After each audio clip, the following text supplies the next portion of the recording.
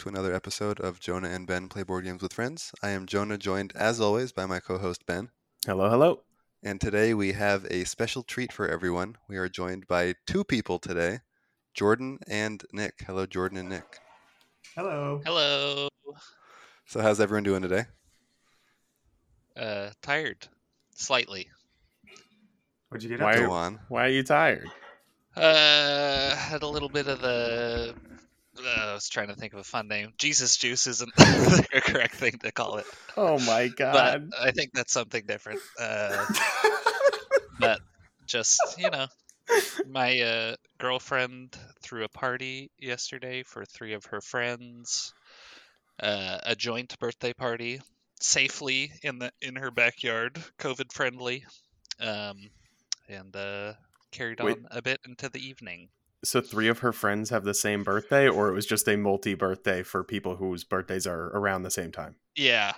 So they didn't really have a way to celebrate parties at their own places, and so they were just like, and they didn't want to do too many congregations, so they coordinated. Women. And so you ended up with Jesus Juice. Yeah. I mean, Yeah. we Better could've- that than the devil's lettuce. I mean, there was a prime opportunity to call it the good juice, and we might get into that a little bit later. Yeah, you missed you missed your shot, Oh well. but that's okay. Next Don't time. worry about it. Next time. What about you, Jordan? How are you? Good. Not spending extensive amounts of time outside as Nick, but since the winter doesn't seem to end over here, but all good. We are able So to. Nick only said he was outside for one evening. So you're not even spending that much time outside. Not a whole evening. God no, it's way too long. A walk maybe. Embracing the hermit life. Yeah, it's still too cold. Yeah, otherwise good. Bubble, friends and family, and streams kicking.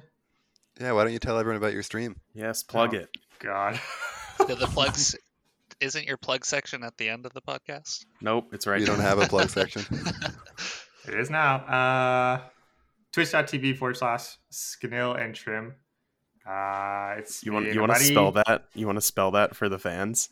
SKNIL and AND TRIMM. Two There were buddies. 2 potential areas to get messed up on there. So Yeah, exactly.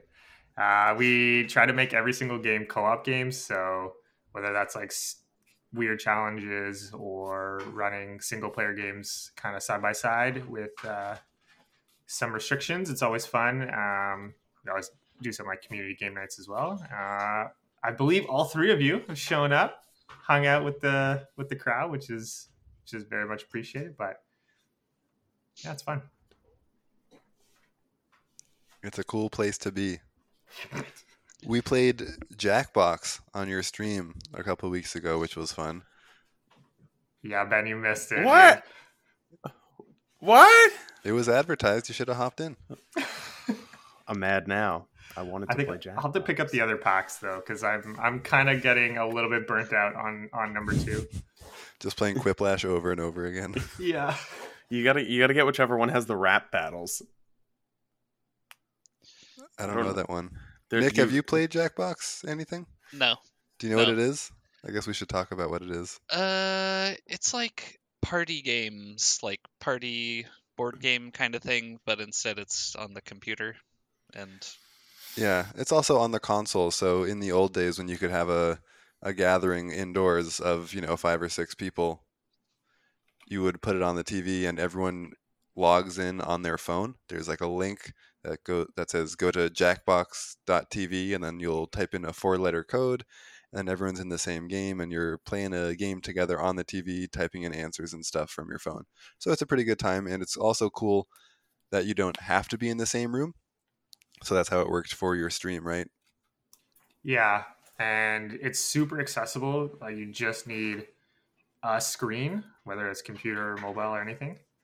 And yeah, it's super fun, and we kind of let the family filter kind of come off for one stream, and the viewers like that quite a bit. So I wouldn't even need to purchase the game if you have. Oh. Yeah, exactly. Yeah, so when I would play it with my friends, it was definitely not well done at all, but my friends would essentially low quality stream their screen while we would all put the code in. And we would be looking at a god awful, like 480p, looking like Jordan right now stream, where you could barely see anything on the screen, and then we would just try and make do with it. So if you have a better setup, it's definitely better, but we made it work. It's fun. Yeah, I think the developers are also like optimizing it for virtual play a little bit more these days, so which is kind of fun. Cool. It feels like So a board Ben, game. what have you been up to? Well, since last week, I've just been playing some more board games with Ashley, and then I've been reading. I've been reading a lot. What have you been reading? So I went into Barnes and Noble with my dad when he was up here visiting, and I walked around and I take a bunch of photos of a bunch of different books, and I get samples sent to my Kindle, and then I try them out. So I'm currently reading this series called, I think it's called The Last Hour is the name of the series. And it's by the same author who wrote the Mortal Instruments series, which I think is, I mean, they made a movie out of one of those books. But I finished the first book. I'm about halfway through the second book. I'm still reading. I'm very much behind, but I'm still reading the third Stormlight Archive book. So I need to finish that and then read the fourth one. But I've been getting back into reading a bit lately, which is nice, especially because my free time might be coming to an end soon because I have 3 interviews next week with the company that I used to work at before they let me go due to COVID. So we'll see what happens next week, I guess. But that will probably tank all of my free time, which means I won't be reading as much. So yeah, that's really it. That's what I've been doing. And I'd like to make a small correction. You need to finish the third book, then read the novella for in between the third and fourth book, and then read the fourth book. So just Essential. so I read, I think it was Edge Dancer between 2 and 3. So now there's a new novella between 3 and 4. All right, John Sharp. I'll read it. I'm I have that. I'm still only halfway through the first one. Well, I'm not spoiling anything, but my now we God, know there's an Edge Dancer. My God, I love these books. I just staying on this topic a little bit longer maybe than we should, but Stay on it. This is my favorite series, and it's such a shame because I can't really recommend it to people due to, I think, a similar situation that maybe Jordan's in, where like people just get stuck like halfway through the first book, or the first book is such a bear to get through. It's like until the super last long. quarter of the book, at which point it builds up so much that I literally could not stop reading, and I was up to like 5 a.m. finishing it. So it's yeah, like, the Sanderson avalanche is the phenomenon that they call it. It's just like, I can't in good, like, if I know someone really likes fantasy books, then I can say like, okay, you just need to get through, 300-400 pages and then, out of the 1,200. Yeah, and then it gets really good.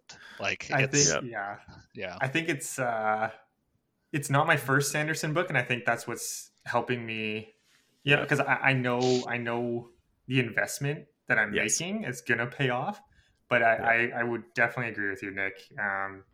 If you wanted to start and sort of get a feel for his writing and his style, this is not where you want to start. This is where you want to eventually get to for sure. But maybe I always recommend Mistborn. Yeah. Yep. Yeah. Exactly. But I am waiting. Speaking of, Kickstarters are totally different. But I am waiting on my limited edition leather-bound signed copy of Way of Kings that I got on Kickstarter that should be coming in soon. I actually have a poster. Here, wait. You guys talk. I'm gonna go get it. Hot damn! It's got that merch too. Is this the same book that he's talking about now? Yeah. Yeah. You have to Or talk first at one. my second grade reading level so I know what's going on here. Hop on Pop. Looks like a Toblerone over there. It does. We have to paint a clear picture in our listeners' heads. Okay, so he's unrolling it. Oh. He's Wow. struggling to keep it down. It's a Bridge 4 poster. Wait, are there spoilers here? No, not really. I mean, Well, maybe, but Yes. But none of the viewers. not for the viewers. None of What the about listeners. Jordan? I don't think, I would assume he's probably close to that or at that already, but it's not really that big of a spoiler. Now we know what happens after Bridge 3. Yeah. But Will they make yeah, it to 5? We don't know. I mean, to be fair, you have no idea what Bridge 4 is or does, so it's not really a spoiler. Just that there's a Bridge number 4. Now we know it does something. But yeah, it's a huge poster, and I still have more stuff coming. Like there's like enamel pins and all sorts of crazy stuff that are coming in from this Kickstarter, and I cannot wait for the rest of it to come in. That was my quick aside on Brandon Sanderson stuff. Have you guys looked into or purchased those like nice board game related or BGG like those BGG art prints. Yeah, art prints things. Some of them look really cool, some of them look okay, but it's also, I don't want art for any of those games. Right. So like if they did one for a game I really liked, then I would evaluate how much I like the art. But until that, it's just, I think the Root one looked cool, but I don't own Root, and I feel weird buying a poster for a game I don't own. Yeah, I look at it and I'm like, oh, I really like this. And I'm kind of in the same boat as Jonah, but even when I see a game I like, and then you see the price. Yeah, why? Like, I feel bad because clearly these are more like niche posters than what you would get on like allposters.com. But when I can go to like All Posters and get a 3x4 poster for $15, and BGG's trying to charge me a 3 foot by 4 foot, not a 3 inch by 4 inch poster. And BGG's trying to charge $95 for a 2 foot by 3 foot poster. Like what? It kind of ruins my want to get any of them because they don't even. It's not like they come framed. I need to still go get them framed if I want to. Expensive too. Yeah, so maybe, and it's a niche poster for a smaller audience with artists most likely from the board game industry. So like, I feel bad saying that because I know that they're not going to make as much, but if they like, the poster in my head should be $15. Yeah, is it sort of like an Amazon situation where like All Posters kind of okay, so kind of the BGG ones goes more directly to the artist or the I would assume so. It definitely is going to a smaller company as opposed to like a giant conglomerate, I guess, of poster lords. But and convenience is powerful. Yeah. Yep, for sure. But some of the art's pretty cool, but the price keeps me away. I have yet to find a poster that I think my girlfriend would allow me to hang up on the wall. So anything board game or video game related or book related, yet to find it. But I do have my Bob Ross Art of Chill box sitting on top of the Calyx that I have behind our couch. The couch is hiding the actual large collection of games, but Bob is allowed to be seen. Yeah. I mean, I'm never gonna hang this poster that I got from this Kickstarter ever. Like the poster was the most useless part of the reward for me. I'm never hanging that. It's weird, but like I think it's weird. I don't have a place where it's not weird to put it. Is basically what I'm saying. You need a man cave. Yeah, like a dedicated. Oh yeah, in my 3-room home, where one of them it belongs to my brother, the other is a public space, and the other's my room. So a man cave where I hang discs on my wall instead. I'm not gonna put up a poster. It's weird. It feels like I'm back in college. Just hang it from the ceiling above your bed so you can look at Hunky Kaladin as you're falling asleep. Oh my god. Well, in case you guys were wondering, and this will actually tie great into what's coming later, but my cousin, Is it about board games? yeah, it's actually about D&D. It's actually about D&D. But my cousin who joined us and then unjoined us after one session because he had to take care of his kid, literally texted me and said, my character is Kaladin. He's like, FYI, my character is Kaladin. I'm like, okay. And Kaladin is a character from the Stormlight Archive. So, yeah. Cool. Back to board games, though. Yeah. Unless you want to tell us what you did this week, Jonah. Oh yeah, what did I do this week? I didn't get asked that question. Well, now you did. Life as the host, I guess. Save the best for last. Yeah, right. What have I done this past week? It looks like the age of snow is over, which is great. That being said, I did just put in an order for 50 pound bags of salt, just in case. So I'll go and get that on Monday. But yeah, not a whole lot. Just looking forward, trying to make some summer plans, trying to make some where we're going to live next plans. It's looking quite likely that we're going to be ending up in Boston next. We had hoped to be elsewhere, but it looks like we're going to be there. So we are shifting our mind states to excitement instead of disappointment. So, yep, looking at cool stuff to do in Boston, looking at places to spend all of our money just so we can have a bed in Boston. Rent is expensive in Boston. Just move between all the mattress firms. Yeah, that's what's going to happen, I guess. So, yeah, I think we're going to do some traveling this summer. So we are planning that out now. We have some weddings this summer that we are doing some traveling around. One of those weddings is for one of the guests on the show. And Nick, congratulations. Nick, I didn't know. I totally forgot. Oh my god. I need to get a suit. Yeah, it ain't me. Well, that leaves one of us. The secret's out. So yeah, just kind of looking towards the summer and trying to enjoy a few months off where you can't really do the traveling that you would want to do. So yeah, and another thing I did was play some board games. So let's talk about that. Bringing it back. I'm going to start with my fun game night with Nick and not Jake. So we had plans to play. I don't even know. What did we have plans to play? First, it was Chinatown. If we Okay. could get 4 people. And then we had 3 people, so the plan was Something different. And as everyone can see, these plans fell apart as well as they were made. So Jake was running late, so Nick and I were going to just play something in the meantime. We played Battle Line, the Reiner Knizia game where there are 60 cards. It's 6 colors, numbered 1 through 10, and you just try and make some stacks of cards in front of some flags to take control. It's a hard game to describe, and it's a hard game to play because you have to sit and think about what you want to do when you don't want to do anything. But yeah, I still think it's a really neat game. I always need a rules refresher when we play, even though it's like 1 page of rules.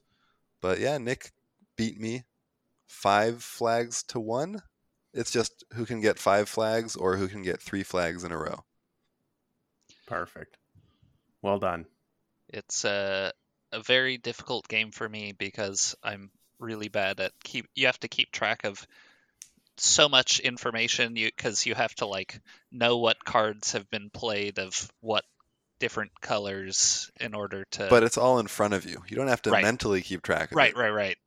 But which is important. It's just like, oh, where can I play this card, or can I even play this card? Because and then I need to like scan the board again because I've already forgotten everything that's been played. Right.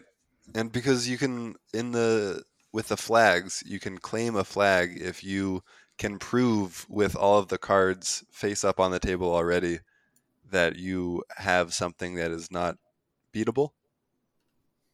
So that's the tracking that has to be done. Anyway, that was Battleline. If you don't have AP like Nick and I do, you could probably play a game of it in 15 minutes, but we always manage to make it take half an hour, which still isn't a long time, so it's fine. Well, I watched your plans collapse in real time when it was 7 p.m., which is when your game was supposed to start, and Jake was like, "Hey guys, I'm an hour away from home."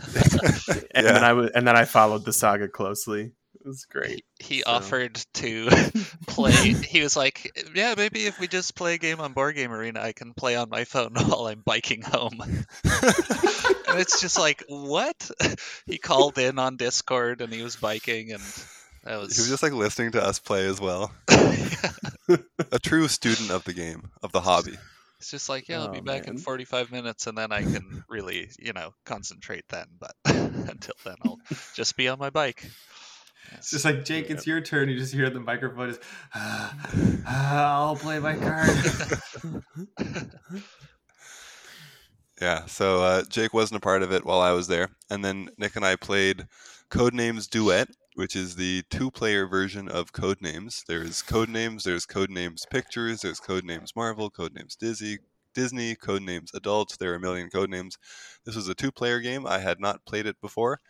I should have asked for some rules clarification at the start because I didn't realize how some of the things worked. But yeah, it was good. Nick and I are not on the same wavelength, but it was fun. I have the game and have played it with my girlfriend, and am notoriously horrible at making clues. That creative coming up with some connection between the words that don't have any like literal or like straightforward connection. I can't do it. Did I ever tell you the worst clue I ever gave in Codenames, aka the best clue I ever gave in Codenames? The two words that I had to connect were penguin and I think cashew or cashews. And my clue was clack because a penguin's beak clacks and the nuts clack if you put your hands in there. Oh my god, I could see it. No one gets them. Wow. that's nuts. Nice. I see what you did there. Well joked, Ben. Well Thanks. joked. And then Nick, you played something with Jake, did you? Oh yeah, and then we played Star Realms drafting game, brother/sister to Hero Realms.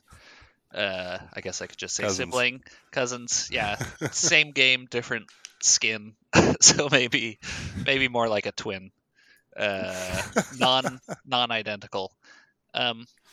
Yeah, and Jake is good at it and realizes which cards are worth drafting, and he basically won it within like the first 4 rounds or so. He just got 2 of the base cards, like the ones that are permanent in front of you, that he basically was able to do more on his turns than I was. He's a card shark. And I lost, and it was it was a 20-minute. I just 20 minutes of me knowing I'm gonna lose, and it was still fun though. I like it. I have Hero Realms and enjoy Hero Realms, so I just kind of forgot how how the game worked and what was good. It's fun to lose, isn't it? Yeah, it's still, that's a mark of, yeah, at least, because I don't think I really like any other card drafting games or like pure, I don't know if you'd call that a pure drafting game, but that was yeah, I just like the combos that you can make, and it's really simple and not too much thinking, and it's just really snappy. Even though it took 20 minutes, I mean, the turns go by really quick. Did you play anything else this week? No, oh yeah, I've got my 2 games of Clans of Caledonia on Board Game Arena still running. I think I've done about 6 like long turn games where you just have to make like two moves a day, and then just play full games like that. And yeah, it's good. It's just really hard to stay consistent because you have to do it every day. Like, you can't even take weekends off, which is kind of not fun. Just because then it feels like work. It's like I see the email notification when I look at my phone on Saturday mornings, and I'm like, oh, I have to get on my computer by 9 and start just make my move. But it's worth it. Are you playing against other people? Uh-huh. Yep. So can they not take their turn until you do? Right. Yeah. So it's like chess by email. You have to wait for everyone else to do their stuff before you can do your turn. Uh-huh. It's like my virtual werewolf game, which I'll talk about when it gets to me. Well, that was all I've done. So please, great Ben. segue, Ben. Oh, perfect. I'm still alive in my virtual werewolf game. So, as I mentioned, I think last week, I had just started it. Oh God, what day was it? On the 27th of February was day one. Yes. And basically, we're all playing on Discord. So it's a bunch of people playing werewolf, and we're all typing in chat. So it's not even like a one day everybody get in on voice chat werewolf game. And they're all themed. So again, this one is Star Wars themed.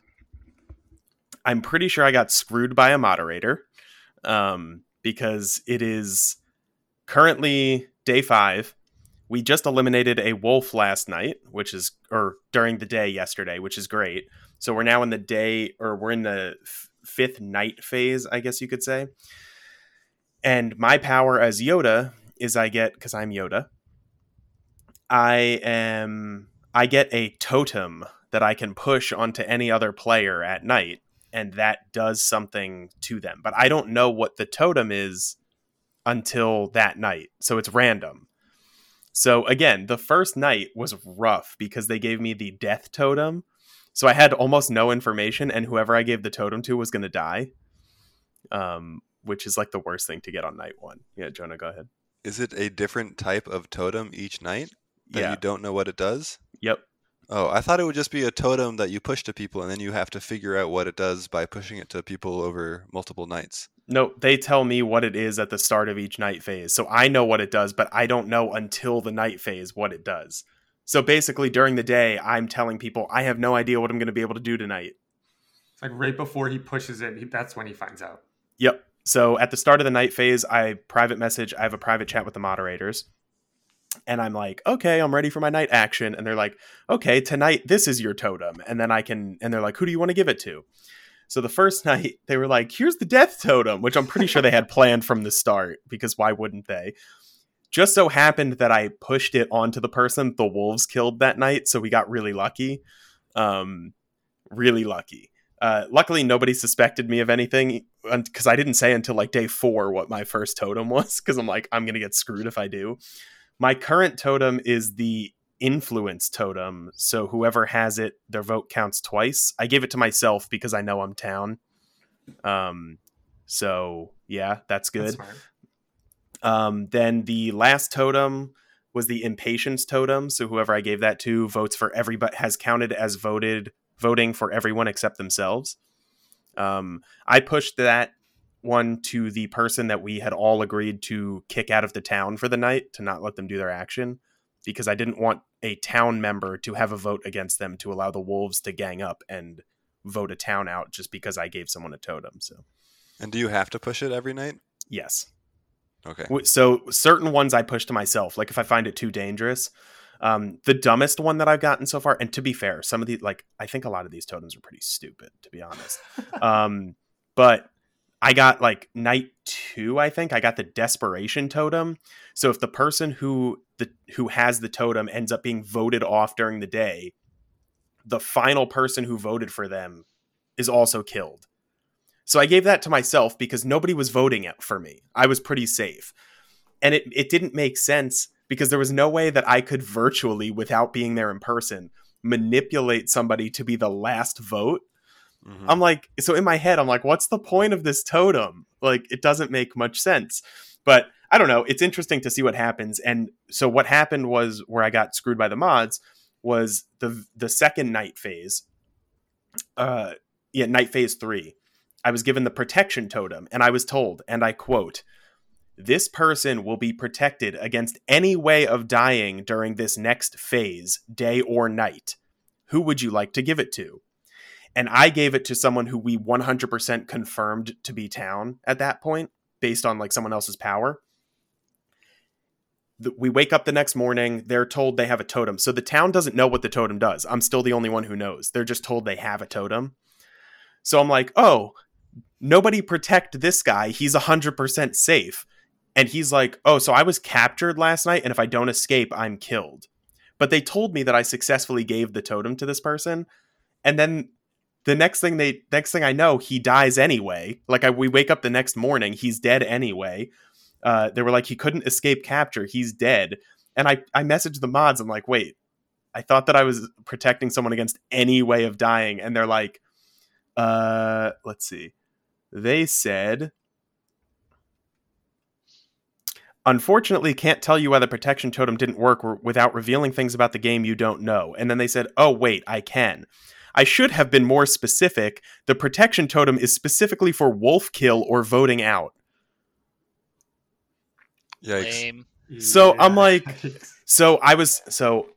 again, I don't think anybody listens to this, but like from the game, but my friend from college who invited me to the group is private messaging me. He's dead right now. He's private messaging me on Instagram. Using a Ouija board? No, well, actually, he is. His power is he's Obi-Wan, so he can give one letter each day phase to the town. Jordan, because he's dead and he's messaging him.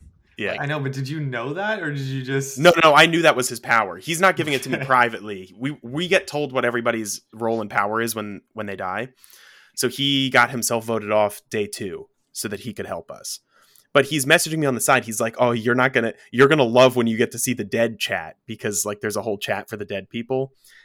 Because I'm guessing that everyone went off because the mods probably said in there, "Oops, we messed up," or something. I don't know. I'm really excited to see what happened, because they literally told me any way of dying, and then they're like, "Ooh, wait, no." I'm like, "Oh my god." It's a little bit. I thought initially it would. My first inclination was like, oh, maybe it's an order of operations thing. Like maybe that's what I was thinking too. Yeah, first, and then the totem. That's what I said, and they did say afterwards, which I think they were trying to backtrack, but they were like, "Yeah, the capture did happen early," and I'm like, "Okay, but it still says any way of dying, day or night." So I don't know. I was confused, but yeah, my totem tonight is going to give me the power of 2 votes. And what was hilarious was the letter that was given to us by my friend. And then I'm going to be done with this chat because it's going on for a bit. But the letter given to us was H. And there are 4 players with H's in their names somewhere, but only one of them has an H at the start of like a proper part of their name. And this guy comes in guns blazing and is like, "Oh, it's definitely this person, username Deb the Deb, because there's an H in the middle of her word, in the middle of her name." And me and another guy are like, "Bro, don't even start this." And he's like, "Well, the first night he gave the first letter of the first name. The second time he gave the first letter of the last name. So it makes sense that this one's in the middle." That's some bad logic right there. That's a guilty person's logic. And we're like, this is the most ridiculous. And it still took us almost 24 hours to vote this idiot out. Not that he's actually an idiot. He was playing it pretty smart. But like, that was just the dumbest reasoning I've ever heard. I wonder if he pulled a muscle stretching that far.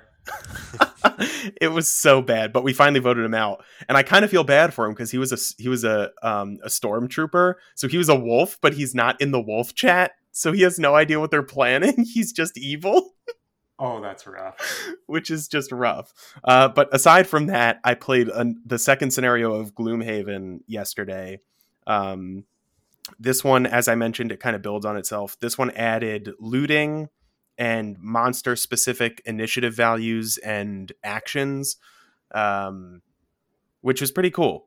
We ended up winning that scenario, collected our loot and stuff, and it was a good time. So now the item shop is open, so we can buy fun items. And we played a bunch of games of Crokinole as well, and Crokinole is always fun. So that's what I've played lately. So also the game we played on Monday. Did we play a game on Monday? Public Market. Oh my god! how did I forget? It's been so long. Yeah, Public Market. But I'll let you go over that, and I'll voice my thoughts when you bring that up, because I think. Okay. Jordan, you want to talk about some games before I bring it up? Yeah, Yeah, exactly. very quickly. I don't know if it was last week or maybe a week and a half ago. I played Tokyo Metro with Jonah, Nick, and Oh, right. I forget our other friend's name at the time. I actually haven't met him, so it was my first playthrough. Got the W somehow, some way. I definitely struggle with that type of game, but I really wanted to try it. Having been to Tokyo, which was kind of cool to see that. I thought the game looked very pretty as well. That usually moves the yardstick for me, wanting to try a game. Interesting concept. I really liked it. I know you guys have talked about it at length on the show, so won't get into it too much, but it was fun. Tried to play Settlers of Catan with my wife's family since she had never played it before, but they're moving in 2 weeks and had it already packed up, so which is kind of unfortunate. I really wanted to teach her how to play, but we instead just fired off a game of Pandemic. It was their first time, her family's first time playing that, so it was okay. We got demolished, but when you don't pick the medic, honestly, it's rough. What does the medic do? Are they the one that can pull 3 cubes with 1 action? Yes, exactly. Yeah. I'm sad that I know that. And you didn't do too much quarterbacking, Jordan? No, yeah, that's so. I do find in some co-op games when you're teaching someone, yeah, that can be an issue. But no, they really wanted to try to use their like powers as much as possible, and I was trying to tell them that there's definitely like a time and place, not like an every turn kind of deal. Right. It's like I can move your pawn to my pawn, so I'm just going to move you over here because I can. Yeah, exactly. Like, well, I was cleaning up over there, but thanks. And then the last thing I played yesterday, my mom taught me a new card game of all people, which is kind of funny. Golf. It's not Golf Cabo. is the same as Keister, isn't it? It's Cabo. It's similar. Similar, yeah. You just have a 3x3 grid of cards, and you turn by turn try to get the lowest score. Ace is 1, 2 is -2, king is 0. 3 to 9 are your normal scores, and then 10 and face cards are 10. Jokers are free, so if you have a joker in a row, the rest of the row is 0. Yeah, it's pretty self-explanatory, very quick games. You play 9 rounds because it's like 9 holes of golf, and yeah, that's about it. That sounds fun. There was a post on the board game subreddit last week. Someone said, I designed and printed my own board game during the pandemic, and it's this game called Archduke that has this really nice art. It looks awesome, like really cool modern art. Like what am I trying to say? What's the modern internet art called with like synthwave or cyberwave, or what's it called? Isn't it called synthwave? Maybe. Are you talking about like that? Are you talking about that Rocket League level that looks like it's all like Sunset Overdrive or whatever? I don't know what it's called. That's synthwave. Yeah, it's synthwave. Anyway, so it's really nice art. This person's a graphic designer, and they're talking about how they designed and printed this game. And someone's like, "What's the game about?" And he starts describing it, and it is Creeps of Keister Island to a T. It is the exact game, which is fine. But on Creeps of Keister Island, on the box it says a Cabo-style game. So, they're saying this is this game that everyone knows, we just dress it up with some art.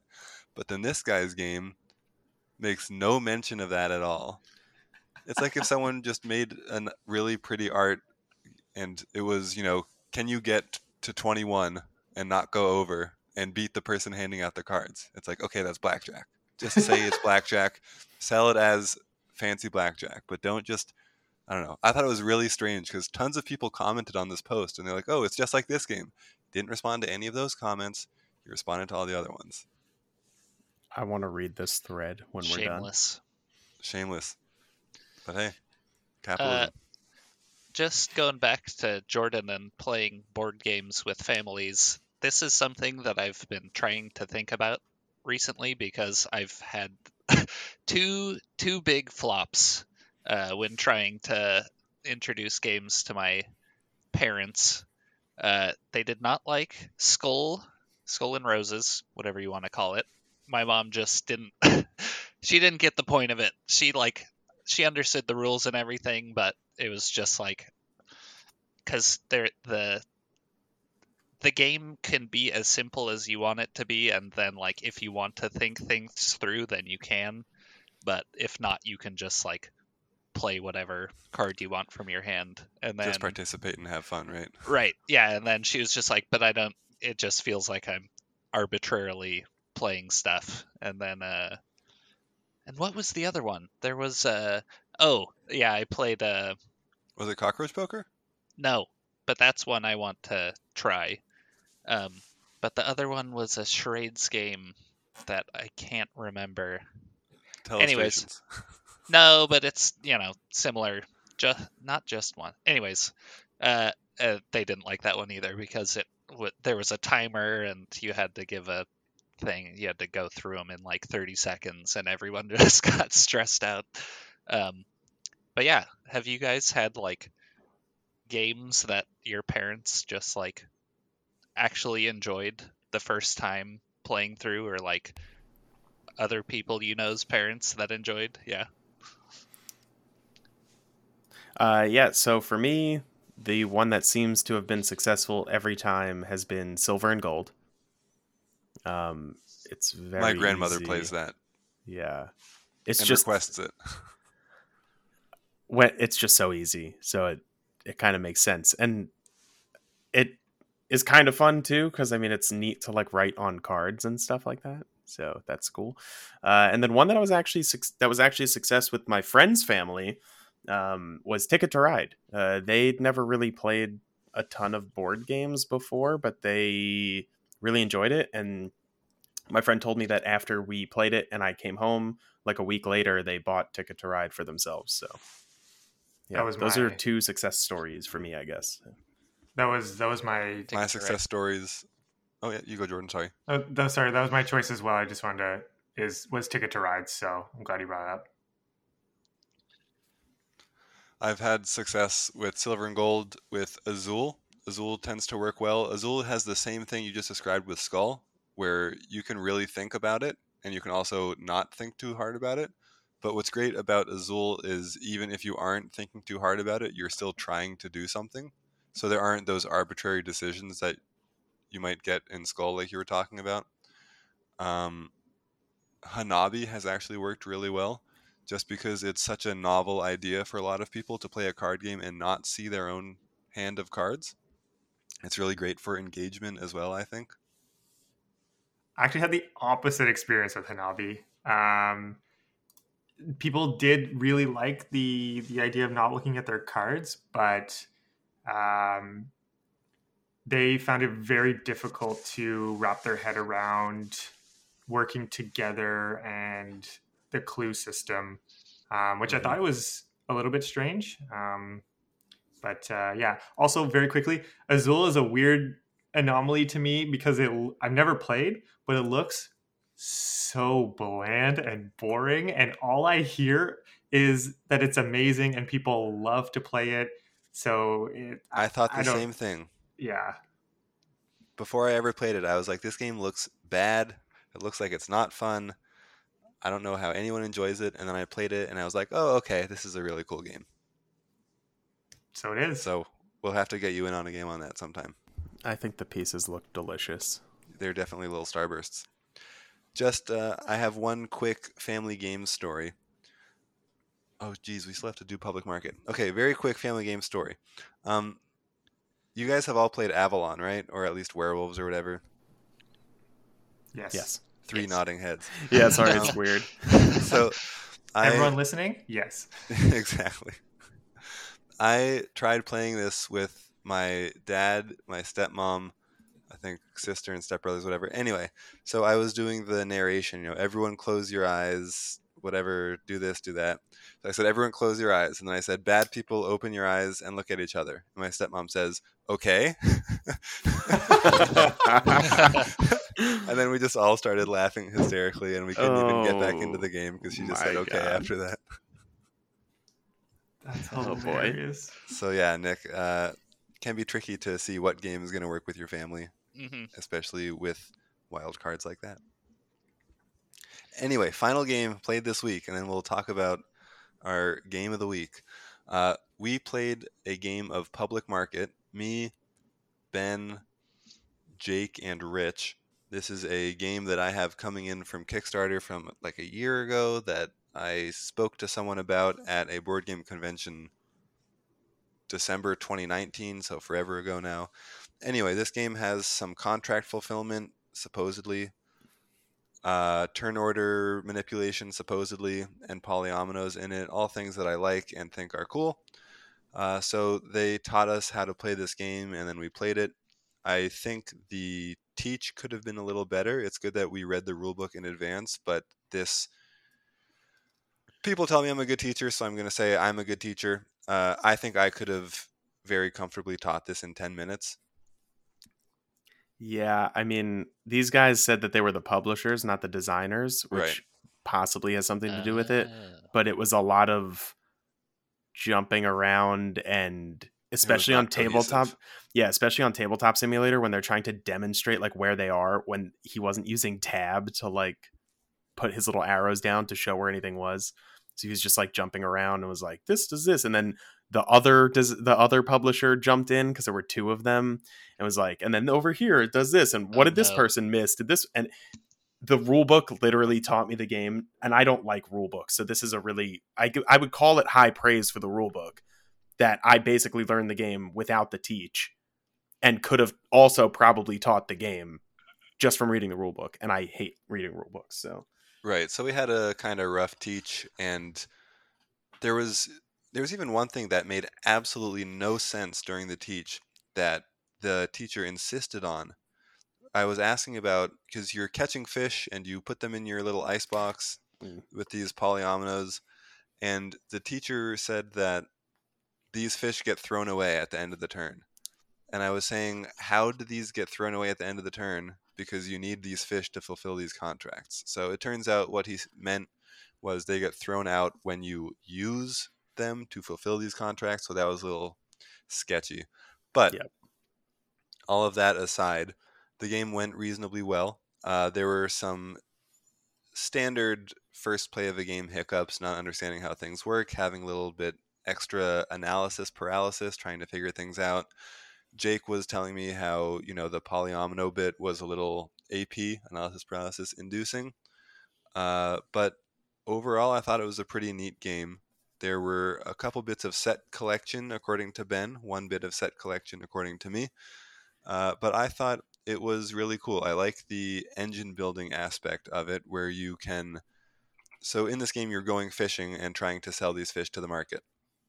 And one thing that's cool is you can upgrade your fishing abilities, let's say, so you have a base amount of each fish at the start of each round, no matter what.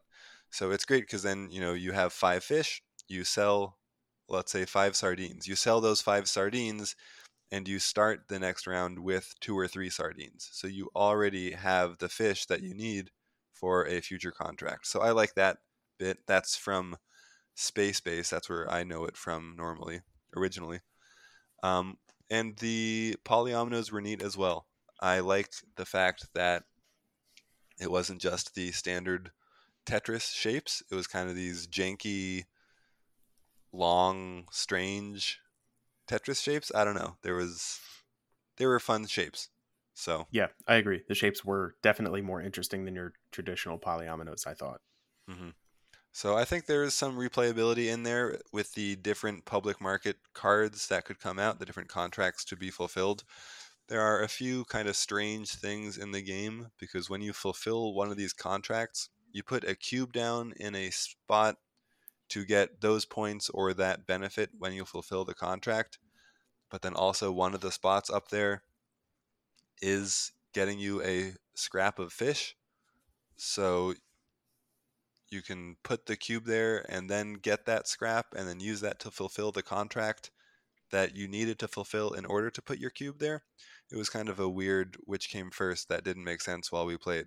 And then at the end, it turned out that that scrap was to be used in the second one and not the first one. So there were a few things that didn't make sense in my head while we played, and I'm going to say that's why I got absolutely dead last. Yeah, I'll agree. I think that was a big part for you coming in last. The game was somehow tighter than I expected. It ended with Rich and Jake both having 31 points, and I believe it was it Jake that won on a tiebreaker? Yeah. Because he went like more recently. I'll get to that in a minute. But I think all tiebreakers are a little janky in board games. I think it's hard to come up with a good one. I had 30 points, which I don't know how I got that close. And then Jonah had 17 points. So it was quite a difference. Yeah. For me, I thought the game was okay. I liked it. I like how Jonah kind of mentioned before that I thought there were a couple of set collection components. On your Polyomino board, your ice chest in this game, there are crabs, and there's one crab on each of the ice chest boards.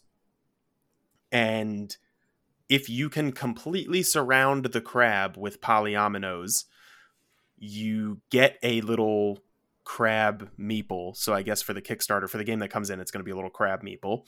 And if you collect one crab, it's 1 point, 2 crabs, 3 points, 3, 5, etc. It exponentially builds. Right. The first is 1, the second is 2, Yep. The third is 3. Yep. In my head, that's still set collection. I know it's not different sets, but I don't know what else to call that mechanic. So that was my second set collection component.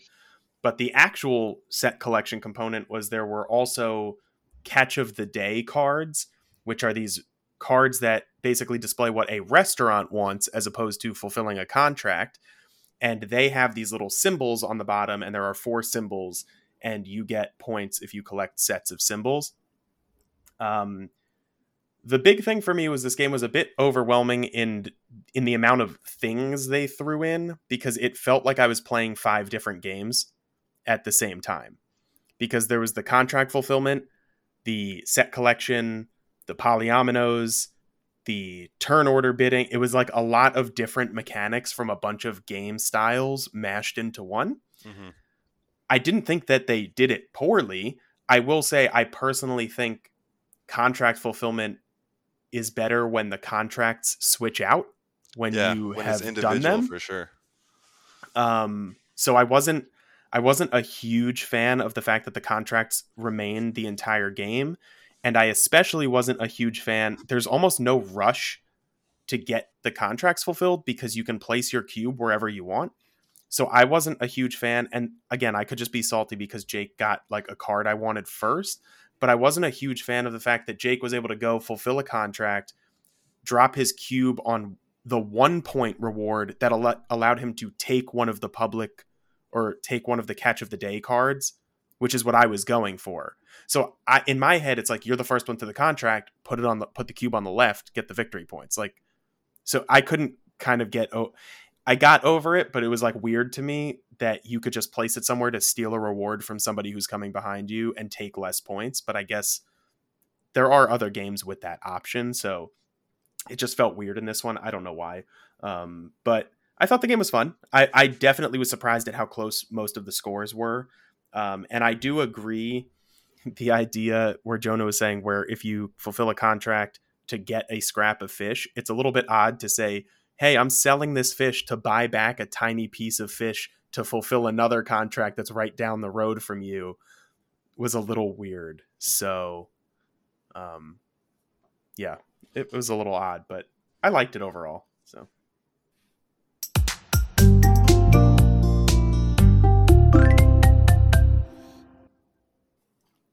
Okay, so what we are going to talk about this week in terms of the overall game of the week, if you can call it a game of the week, because it was really a game of like 8 months, was our D&D campaign that I ran for everybody in this current podcast episode, and then a few other people.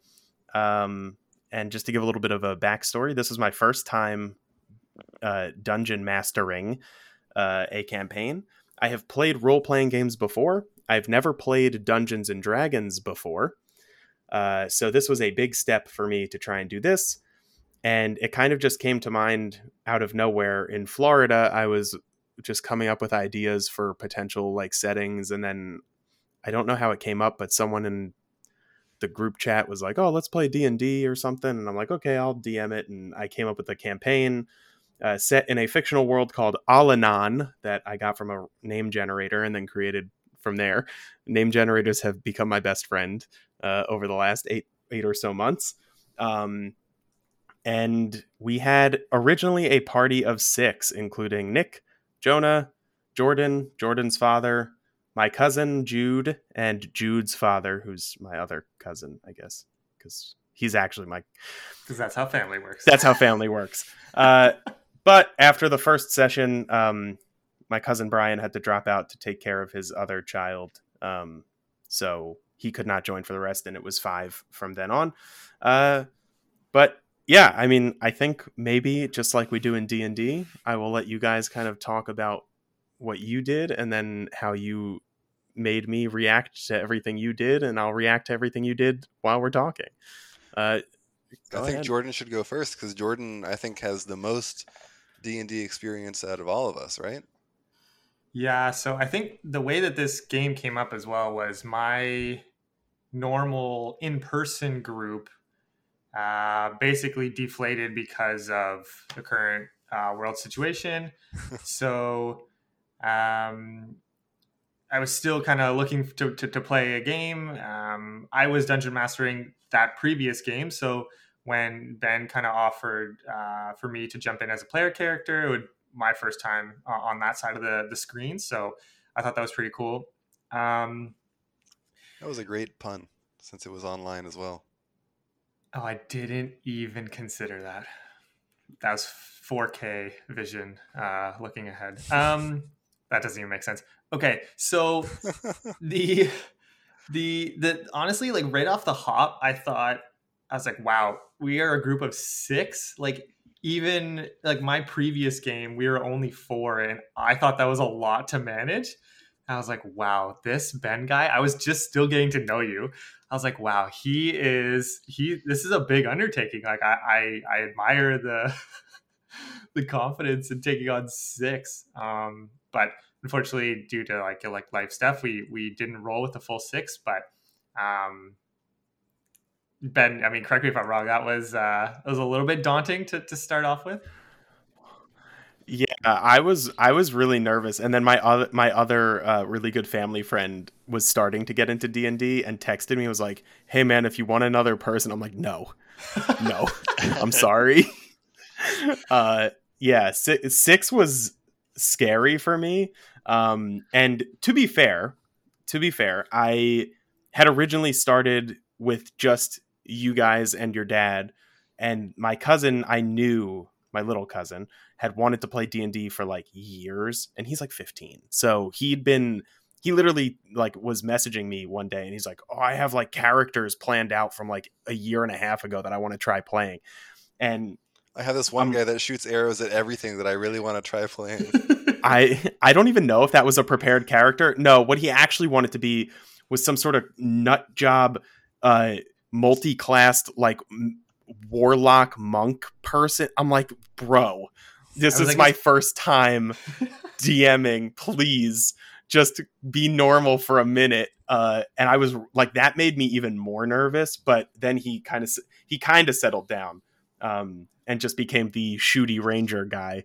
But yeah, no, it was definitely a nerve-wracking like start. And I, even for that first session, I made myself like a script for like opening. Like I typed out a script, I was reading it off, and then after that, I just kind of was winging it. But oh man, yeah. I mean, like that's what I find that especially for newer DMs and players alike, the official modules, kind of take off a little bit of that stress. So, but and I think a lot of new players as well, because a lot of us, this was either our first or second game, so I consider us basically all new. You know, they come into a game, they're expecting their whole backstory to be weaved into the narrative perfectly and have all these emotional, you know, encounters and all these things. And as the DM, I know Ben and I can kind of attest to this, like, and any DM listening out there, like, it's hard. It's hard. Oh my God. To anticipate and to make sure that things make sense, even though you know they won't. And Yep. at the end of the day, the players don't even know, right? Like that, they don't know what they don't know, and it can be tough. Just on the like wanting to weave in backstory or whatever, I thought that was so funny because I had, you know, my whole backstory in front of me for that first session, and was like, I reviewed it beforehand, and then Oh my God. and then we're all meeting in the adventurers hall or whatever, and I'm just like, hi, I'm Owen, I'm from this place, and I'm like literally Let me tell you my story. Yeah, and it's like, when in actual life has anyone ever just introduced themselves and then just given their whole like backstory? Yeah, let me And then tell you about halfway my through, I'm parents. like, okay, maybe this is a bit much.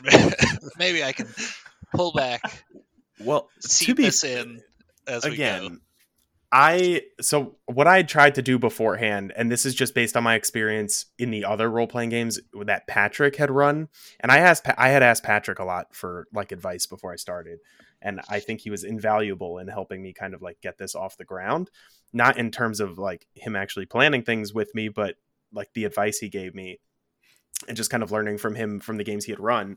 I asked you guys what you were hoping to get out of the campaign from the start, which I think, I mean, even if it didn't 100% go that direction, it helped me a lot because it kind of made me realize I didn't need to add combat every single scenario. I didn't need to do this or that. And I did ask for backstories, and I swear to God, I had so many plans for incorporating most people's backstories.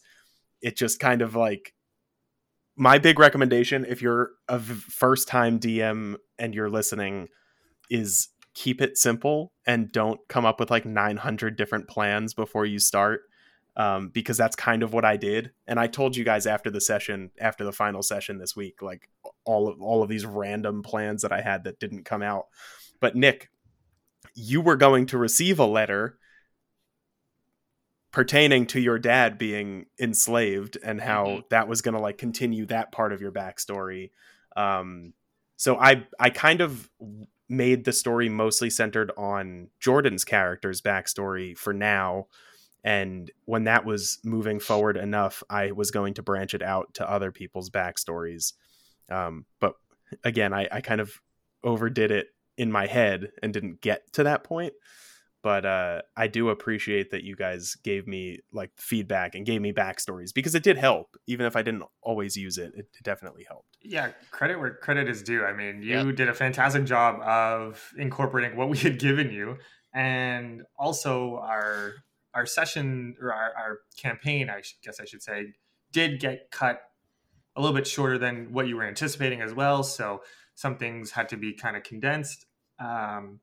And it is only natural to kind of follow one story until like organically the rest of the group can come to like care enough. Do you know what I mean? Like at the beginning, you know, my father's character, he didn't really care about this demon that has risen from hell, but eventually, you know what I mean, you hope that through the trials and tribulations of the group that he will eventually come to care about that. Yeah. And I think just personal reflection, because I mean, usually you're your own harshest critic, but I think the whole reason that I brought you guys together was the absolute dumbest and worst thing that I did the entire campaign. because having a non-fleshed out continent and being like, yeah, guys, go explore. I'll give you money for finding towns was the dumbest thing I've ever done in my life. It was fine like, for me. I thought it worked out well. We Oh had some my really God. cool moments. I still remember the portal into the other place with the Stonehenge around us and what's through here and what's through there.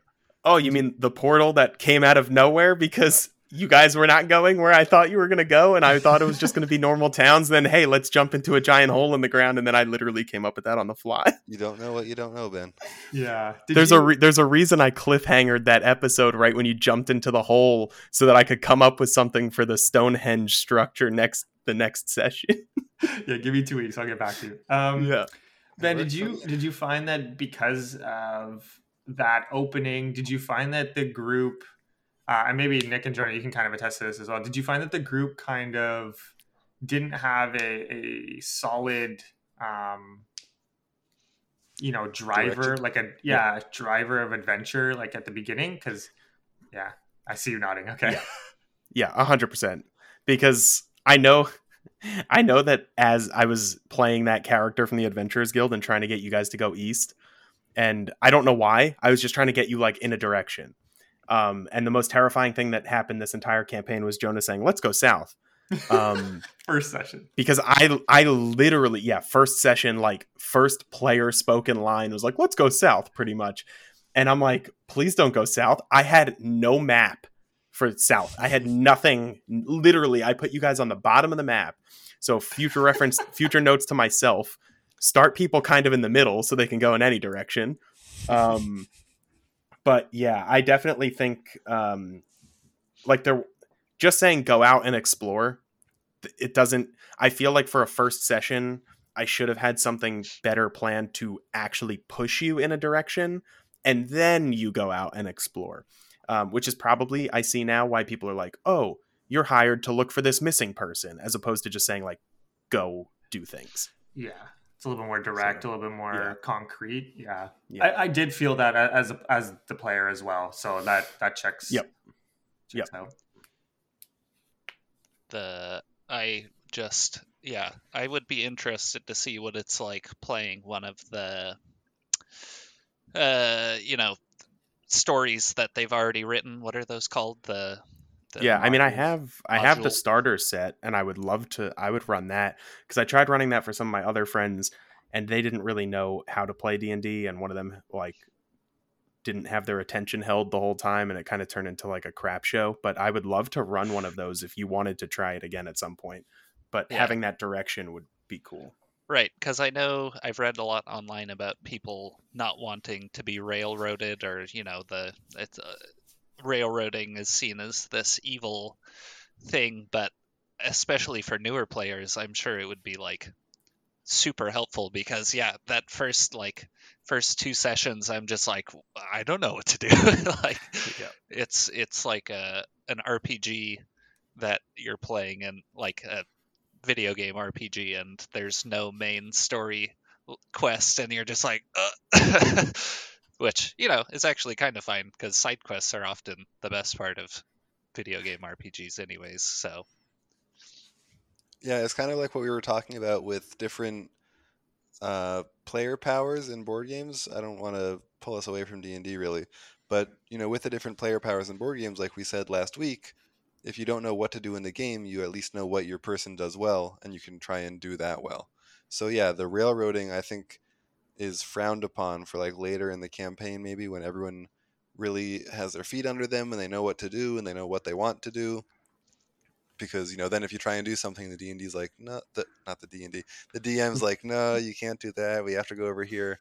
Then it feels bad. But definitely at the beginning of a campaign with new players, it's perfect, because then it's like, okay, here's our goal, how do we achieve it?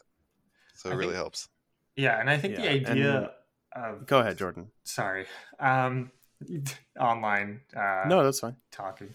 I think the idea of railroading too helps with, like Jonah, you saying that eventually when it gets to the point that the players will want to go out and do whatever, I think your hope is that if your story is strong enough and your characters are fleshed out and the world has XYZ, all the necessary bits and bobs, you hope that your players will naturally care enough about what they are set out to do, right? Like what the player character built that character to do, or be pushed onto them, right? Like if I have my parents that live in the town, and then the next continent over, and I get word that they've been kidnapped, like I'm thrust into that action, right? Like ideally my player character would feel very strongly about that and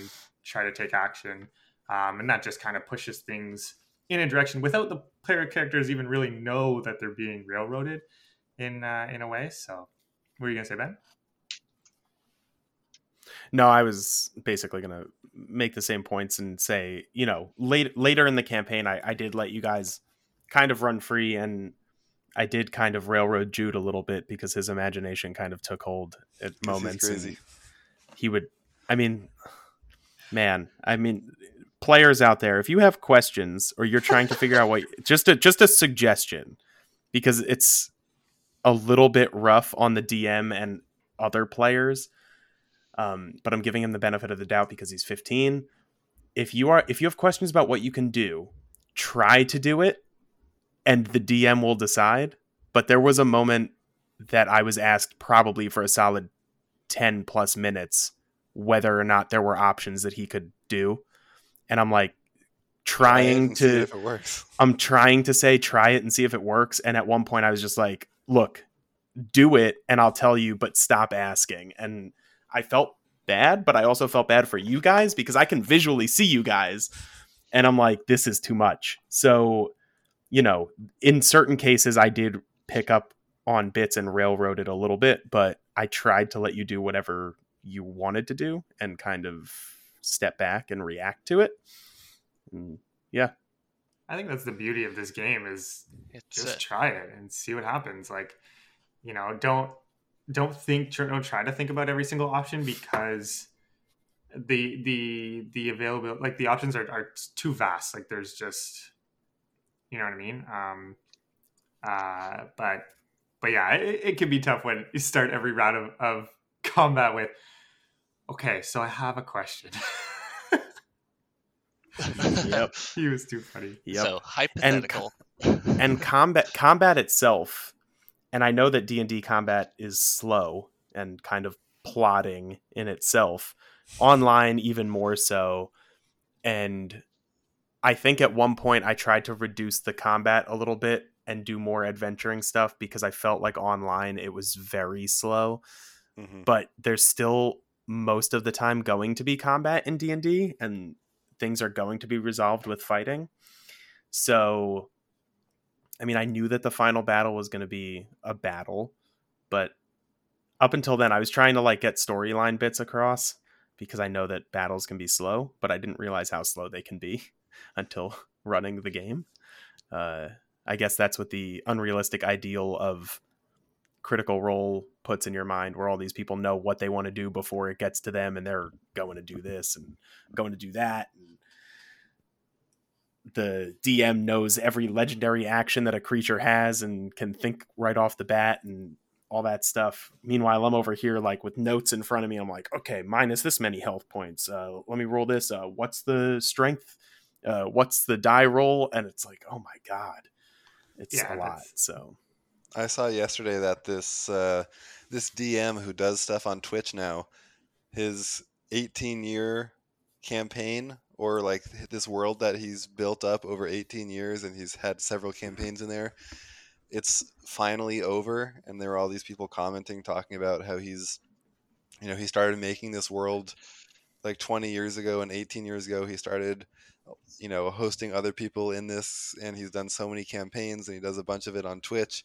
And people are like, yeah, so after 18 years, he's going to take a month off. And I'm like, maybe take some more time off, buddy. Yeah. So yeah, there are some serious expert DMs out there who live and breathe this. And I think it is definitely unfair to expect your DM to know absolutely everything that every person does and can do. And yeah.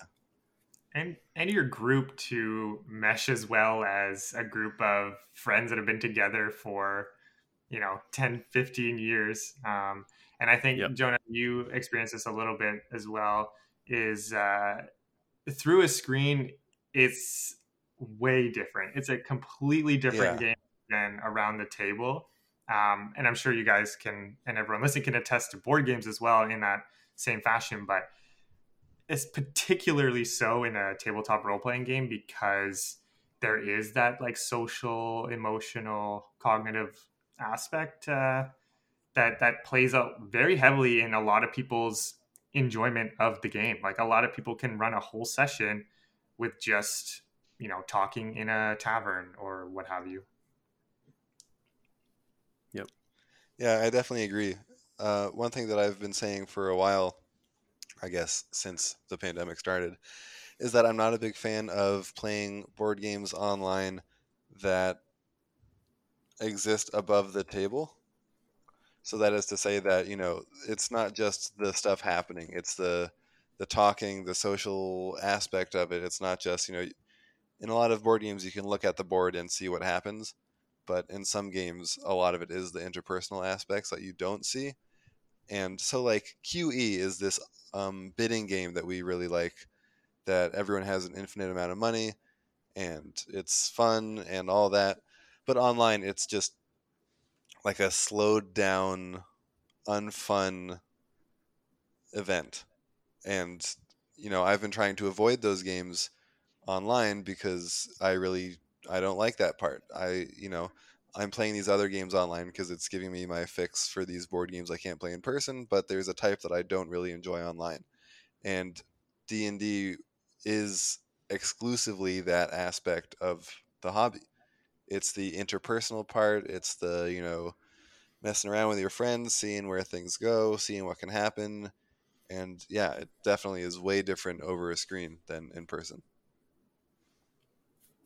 Yeah, and not to toot my own horn, which is not a knock on Ben. Ben did a great job. Important. I appreciate that. Job. Thank you. We'll keep repeating that throughout. And again, not to toot my own horn, but I did at one point watch. So I had watched a video, and I've wanted to try it for so long, which is why I eventually did it in this campaign. But I'd watched a video where someone was going through cool ways to spice up a D&D game with physical props and things.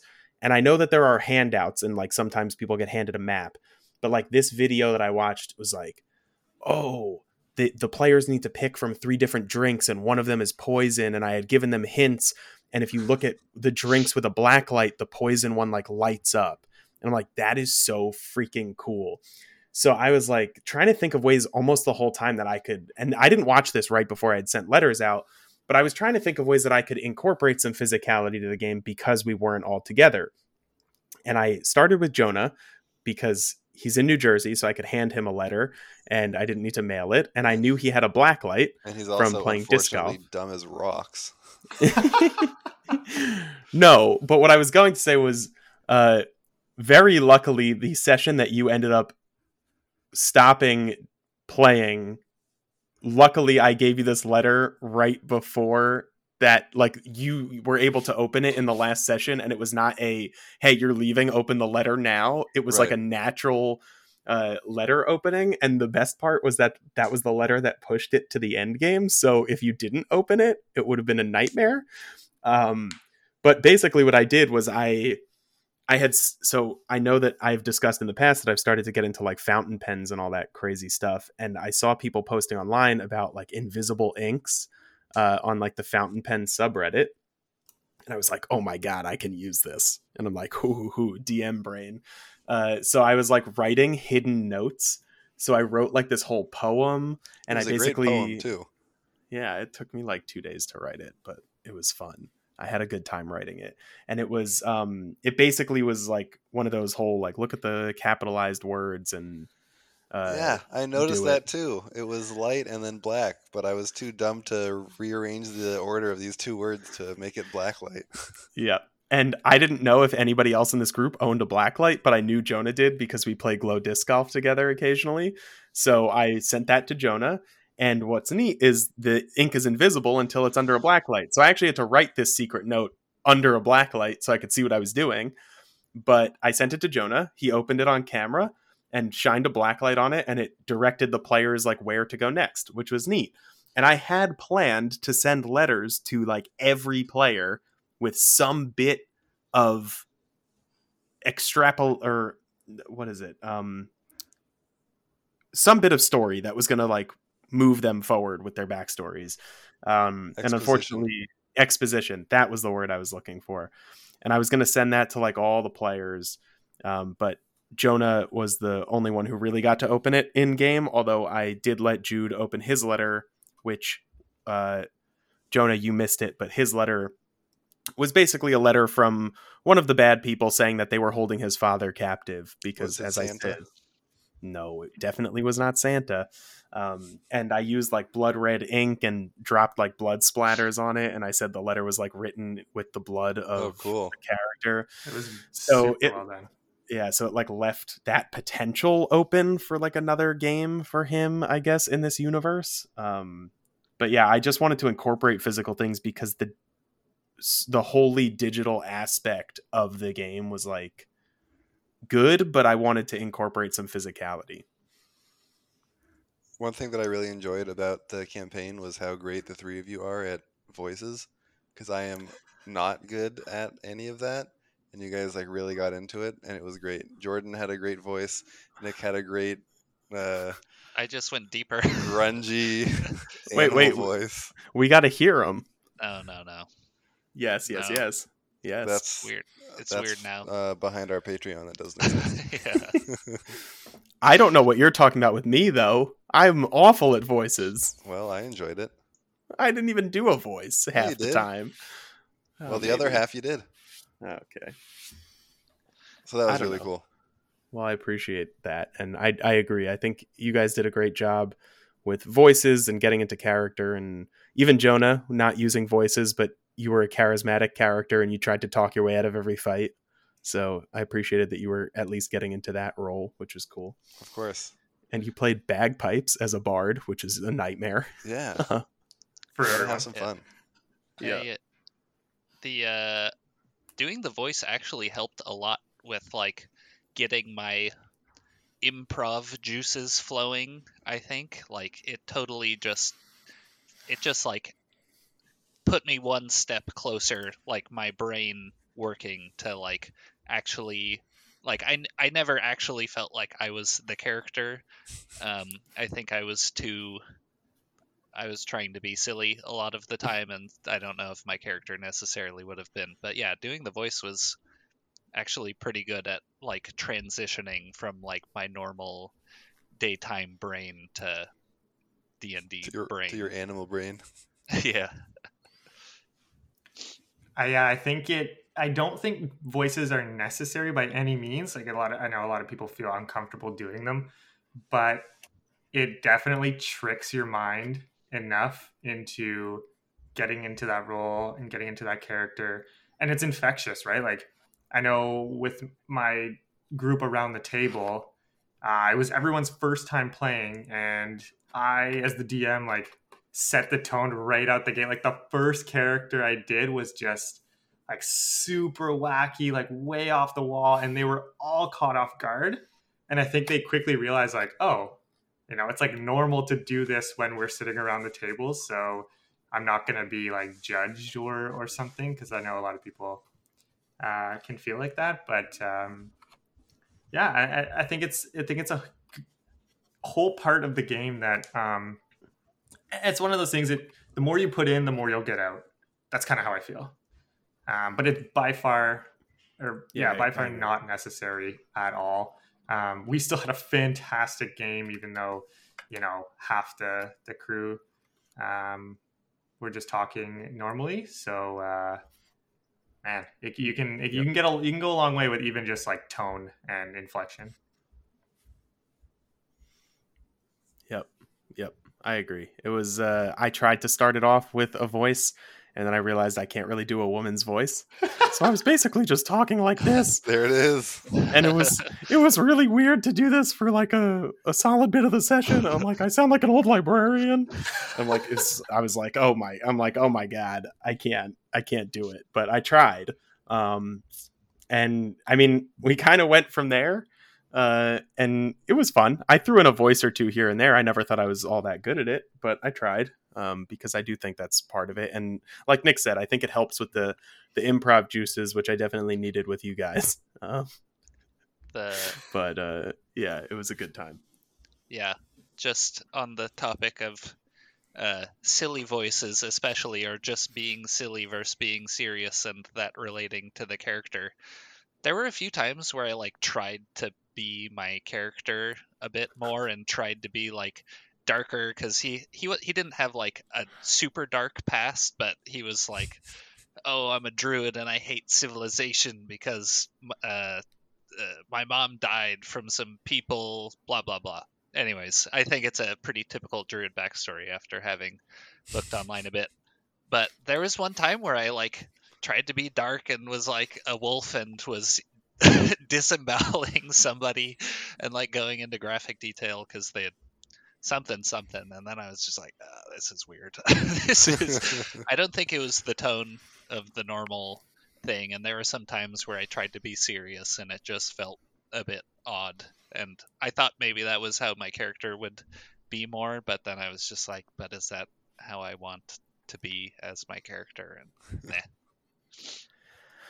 It's also possible that it only felt awkward because I was kind of making some situations like into small jokes or silly. So I had probably the most fun coming up with NPCs and like location names and things like that.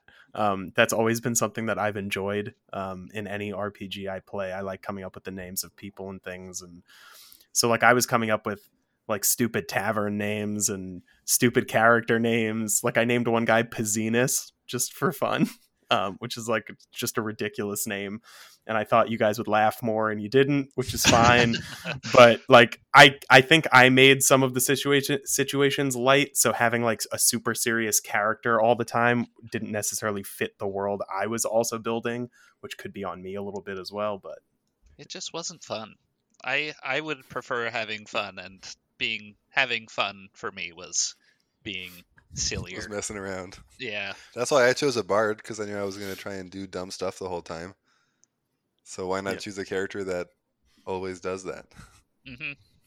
Yeah. Yeah, I mean, Nick, you might even like prefer a game where your whole party is like a group of goblins, for example, and you're all just kind of little ratty, nasty. This man hates goblins. Little creatures running around and something. So it definitely sets the tone for the characters for sure. Yep, I think because I walked out on the part where you were talking about combat. I'm sorry, but I found I hate D&D combat. It is like probably it's bad for me personally. I don't like it. I would rather just play like Gloomhaven if I wanted to do hex-based or tactical combat. So yeah, I was looking into more like role-playing systems that were more silly or just more like role-playing more than the actual combat stuff. And there are some ones out there that are like specifically made for that, which I thought was interesting. Can you name some of them? Oh, sorry. Go ahead. No, I was going to say. I was just going to say. I think you should have a conversation with Patrick in the Discord channel because he does not play D&D. Well, he's played D&D, but his campaigns are almost explicitly not Dungeons and Dragons run campaigns. And he's run some pretty fun ones in the past that do have some combat that runs quicker, snappier when there is combat. And I think you might like some of the ones that we've played. I've heard of two of them. There's the kids on bikes one, I think, and there's the one where your bear's stealing honey or something. Honey Heist? I want to play Honey Heist. Me too. So do I. God. Okay, I would not quick- recommend Kids on Bikes, by the way. It was No. an absolute slog. I didn't really enjoy it. And it could be because Patrick wasn't DMing and he's usually like snappy and quick with things, but I didn't love Kids on Bikes. So, but Honey Heist, Jordan, go ahead. Is quickly off the top of my head, some that I would love to play, and they're called like one-page RPGs that might be kind of what Nick is looking for. Lasers and Feelings, Swords and Scrolls, Roll for Shoes, and I think the other one is like Life of John or something. Life of John seems super interesting, where you're all controlling one single player, which is John, but you all have your own specific hidden goals that you write down. It's like 3 different goals. I think one's like easy, then medium, and then hard. So one of them might be Can you like, say those names again since Nick just sat back down? sure, Lasers and Feelings, Roll for Shoes, Swords and Scrolls, and Life of John, something like that. So one of your goals might be like tie my shoes, might be easy. Medium might be like go on a date, and the third one might be like jump out of a helicopter.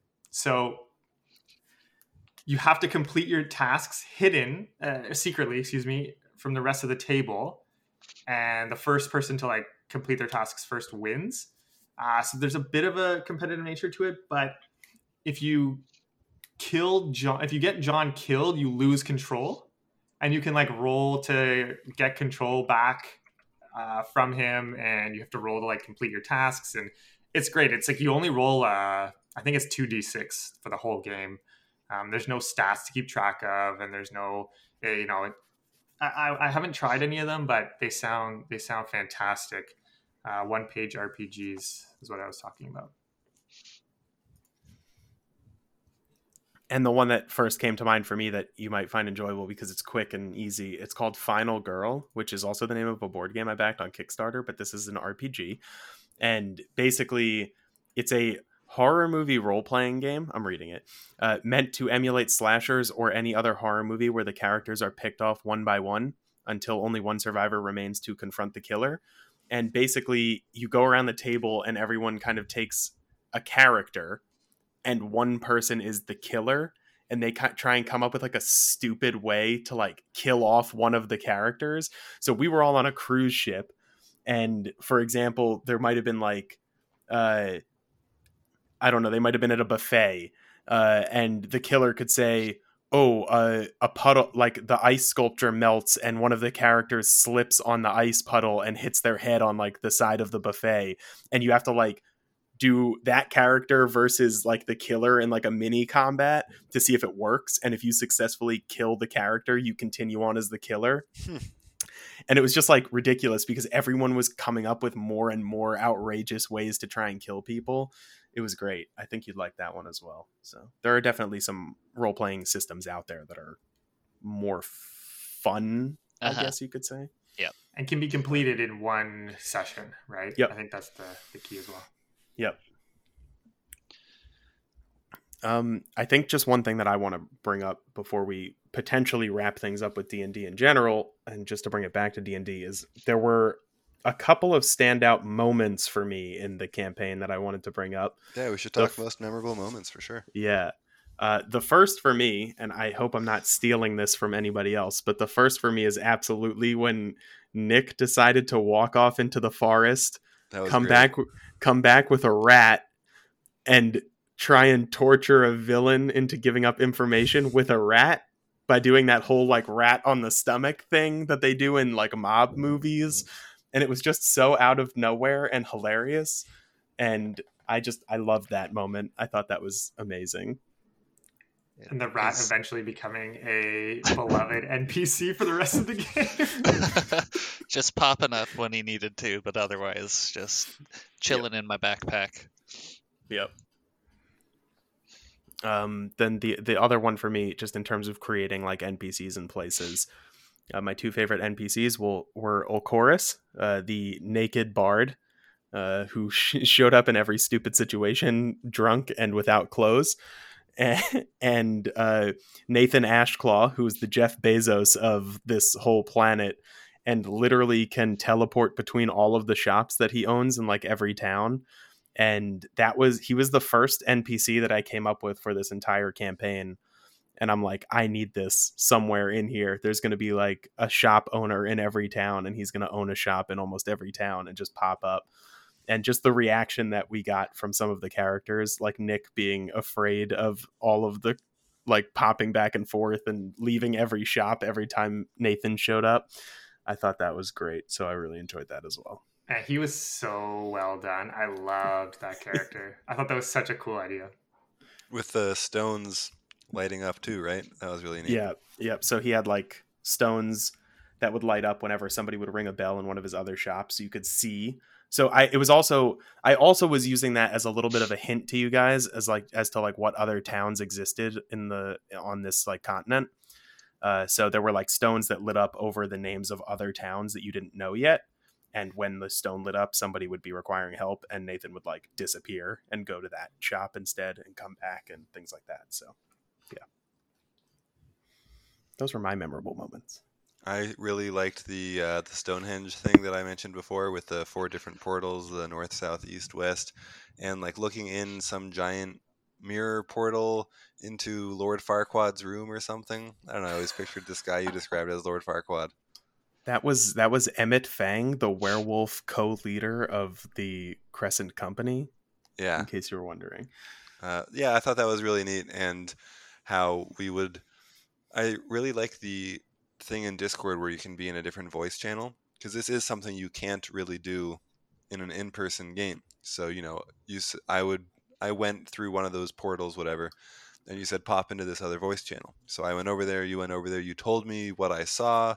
I got to ask some questions, and we went back into the voice channel with everyone, and I had to describe what I saw, and people asked me questions and stuff, because in person you're not going to be like, okay, let's get up from the table and walk over to the bathroom and close the door and talk for 20 seconds and let's go sit back down. That doesn't work. So that is something that's good for online role-playing games, and I think it's great that you use that, and I thought that was a fun experience for sure. You see that, guys? You see that?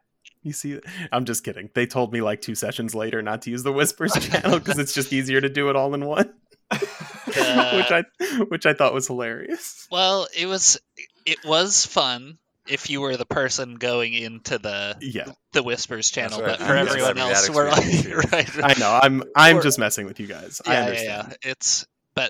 It was. I could definitely see how doing it over the computer definitely has some advantages.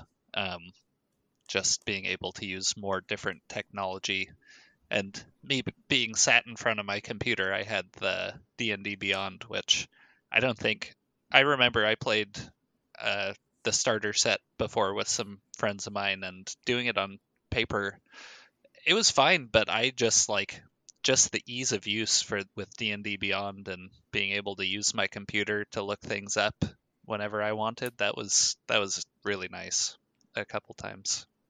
I do enjoy making a character pen and paper, though. Yeah. I think that's a lot of fun. I think I would make a character pen and paper and then throw the info on D&D Beyond at like the end of each session just to keep it up to date. Like, just so I would make D&D Beyond like the DM's portal to see all the characters. But I feel like if I'm a player, just something about having the pen and paper is kind of fun. But I liked both. I think it worked really well for us having the D&D Beyond stuff set up. So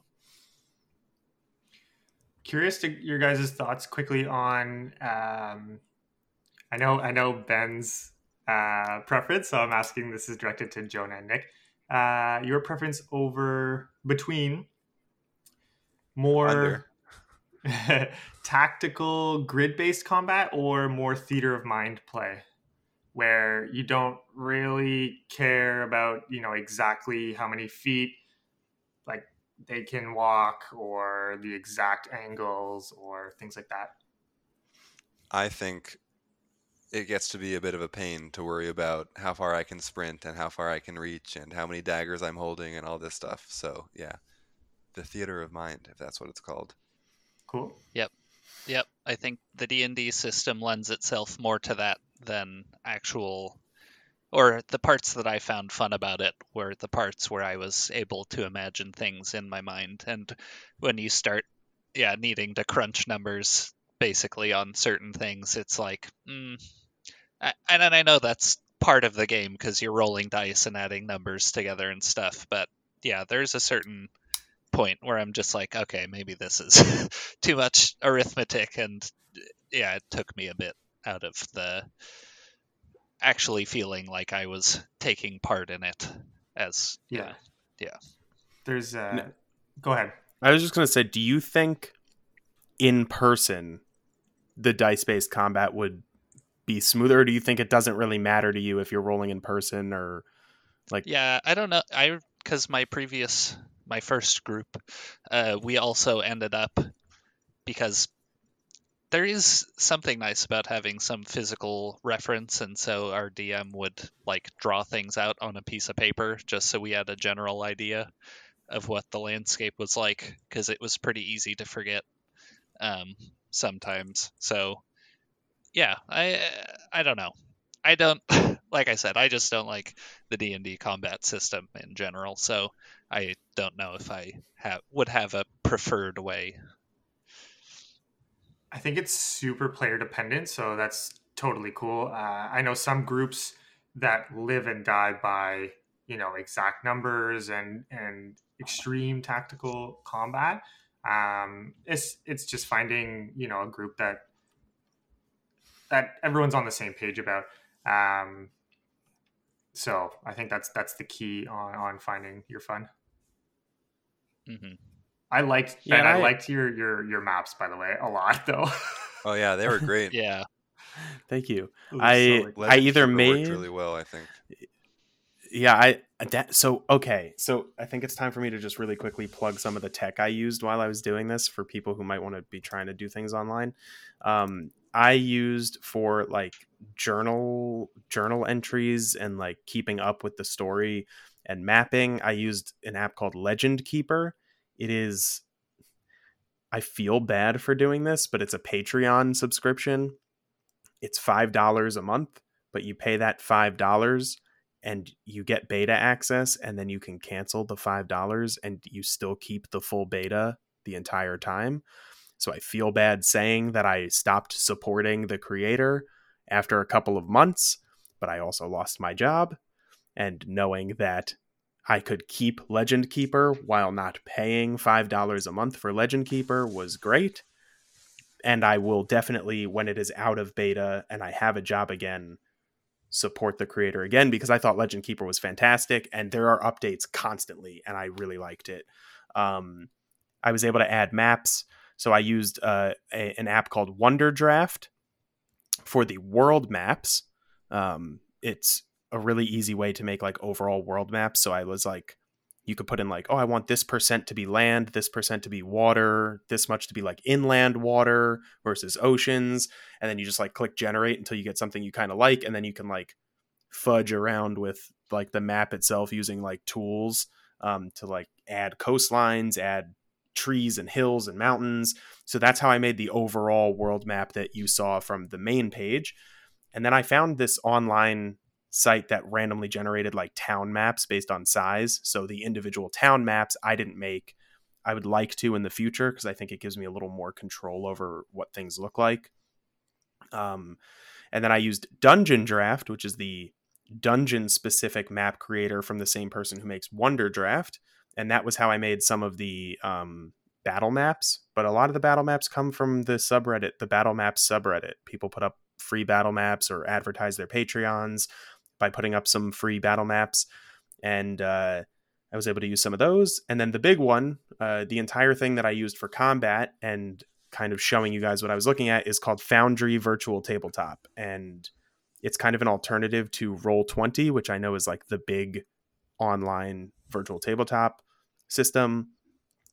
It is a one-time $50 fee, and then you own it for life. And it's like the most amazing piece of software. And I wish if we had more time and had a bigger investment, that, not saying that I wish you guys would do more, because I don't, but I wish you guys had the chance and time to get into what you could have done with this.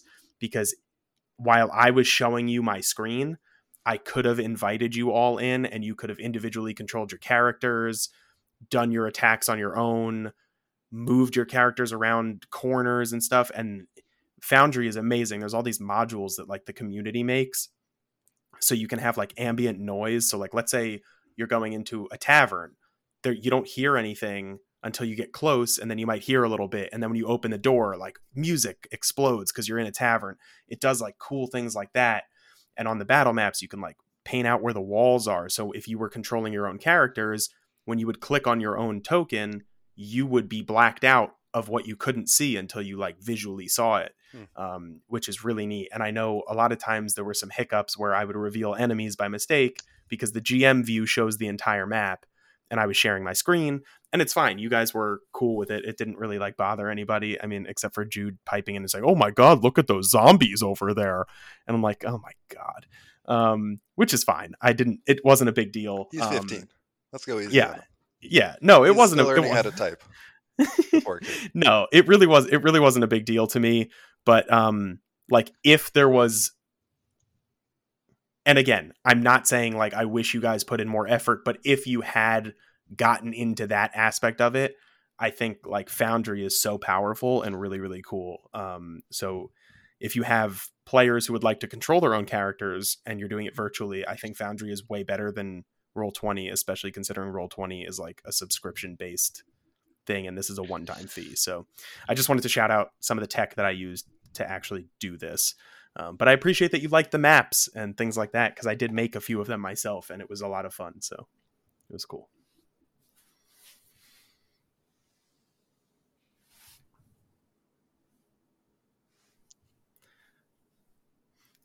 So just in conclusion really quick, and I just want to say again, I appreciate you guys playing and putting up with my first time DMing and coming up with stuff off the cuff half the time.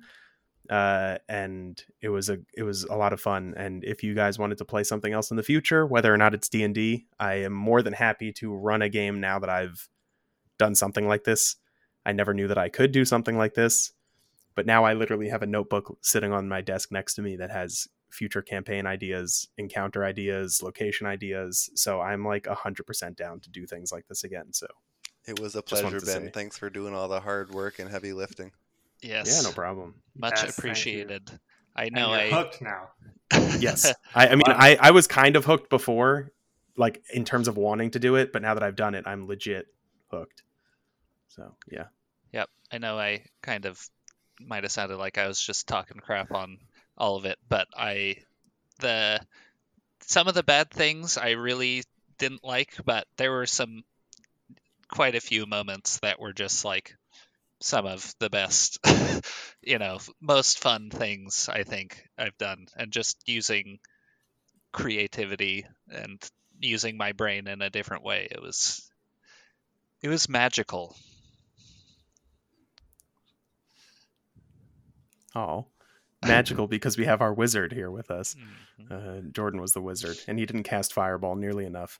I only got it at level 3. I'm so sorry I didn't level you up fast enough. But no, it was great. I again appreciate it. I'm glad you guys seem to enjoy it. And for our listeners, thank you for tuning in and listening to us ramble about this campaign that you were not involved in, but hopefully you got a sense of. And yeah, we'll see you guys next time. And thank you for listening. And again, thank you to Louisa for the great music throughout.